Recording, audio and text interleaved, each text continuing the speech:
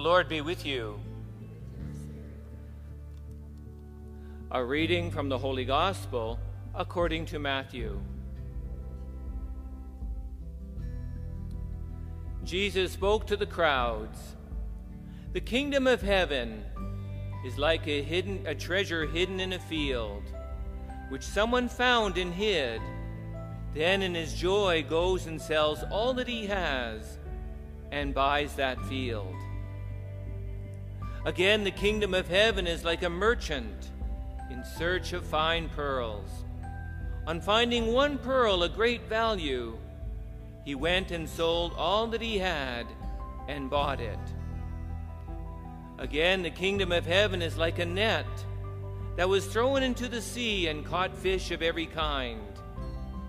When it was full, they drew it ashore, sat down, and put the good into baskets, but threw out the bad. The Gospel of the Lord.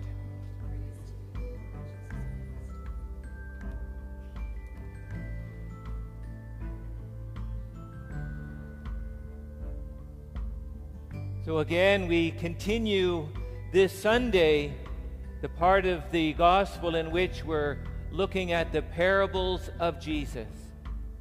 So again, Jesus is very creative. He really wants us to know what the kingdom of heaven is like. So he teaches with stories, with parables. And so last week, and keep in mind there's two aspects to the kingdom of heaven. There's the here and now aspect of the kingdom of heaven, since Jesus died and rose again, that the kingdom of heaven is among us now. But there's also very much a future aspect of the kingdom of heaven, when in the next life for all eternity we'll be face to face with our God. And that's an important aspect as well.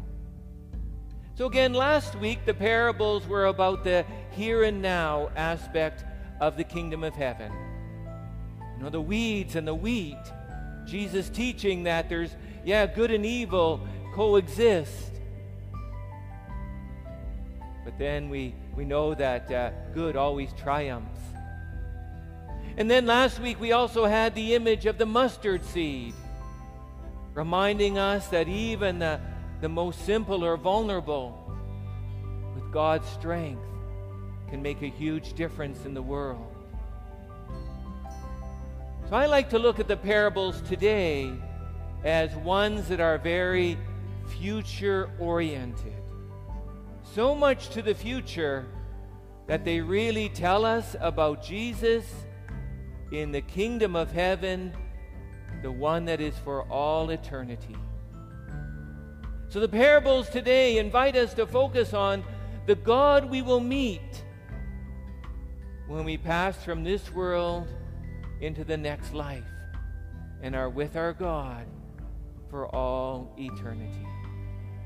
So go again to the parables. They all tell us something different about the future kingdom of heaven. We have, first of all, the treasure hidden in a field. And the person goes and sells all they have, sacrifices all they have for that treasure. Now imagine this angle. That maybe that represents a lot about Jesus' ministry. Imagine that Jesus is the merchant and we are his treasure. And he'll sacrifice anything for us.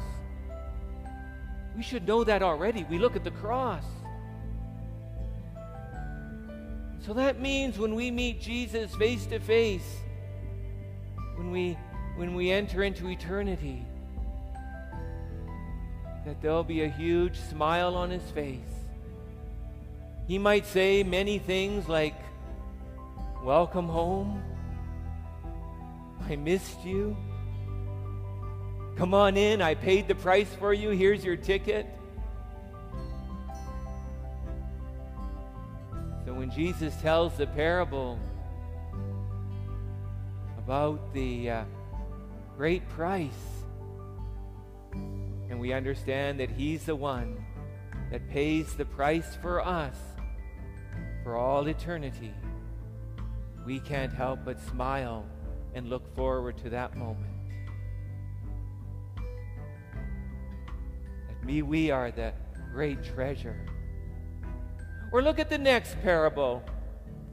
The next parable, Jesus is all about searching, wanting us. Never stops searching for us. And so very much there's a future aspect to that. That when we meet God face to face, God might say something like, I've been searching for you all over. I'm glad you're with me now.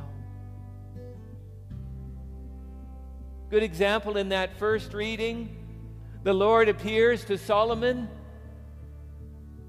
Take note, He appears in a dream. We're pretty passive when we're sleeping. And that's when God, the Lord, appears to Solomon,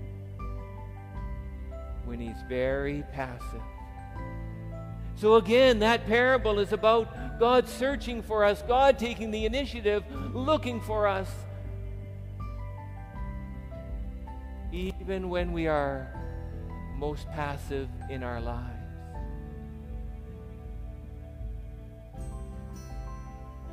Friday night, we had adoration of the Blessed Sacrament here in the church. A little commercial. We're going to have adoration every Friday throughout July and August, so please do join us at 7 o'clock. But it struck me while we were sitting here in the presence of the sacrament, of the Blessed Sacrament, that image of God searching for us, even when we're passive, is so clear. During adoration, we are simply in His presence. And He's looking for us. He wants us to be close by. So the God we will meet for all eternity is a God who has been searching for us. I think in so many ways that puts our minds at ease when we worry about other family members. Know that God doesn't stop searching for them as well. I think that puts our mind at ease in this time of pandemic. And I talk to many people who, they say, I have more time. I know I should be praying, but when I try to pray, I get distracted. I don't know what to say. I can't even be focused. The Lord is searching for you. And that's good news in itself. And so Jesus in that parable reminds us, indeed, our God is searching for us.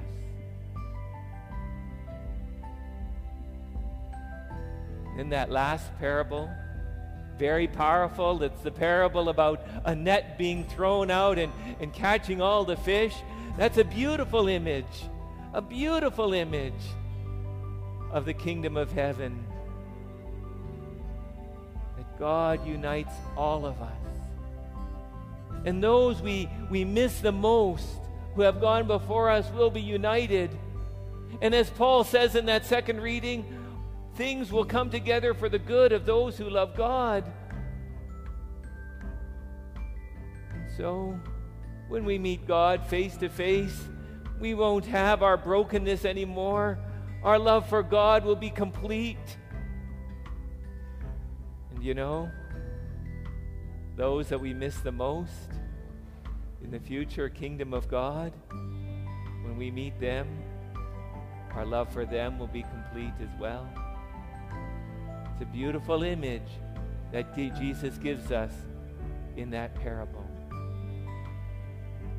I believe the more that we understand Jesus in the kingdom of heaven, our future, our eternal life, the more we understand that, and this is why Jesus teaches it, the more we understand that, the more effective disciple we will be today. Because all of our actions, all of our thoughts, all of our love will be oriented to seeing our God face to face in the kingdom of heaven.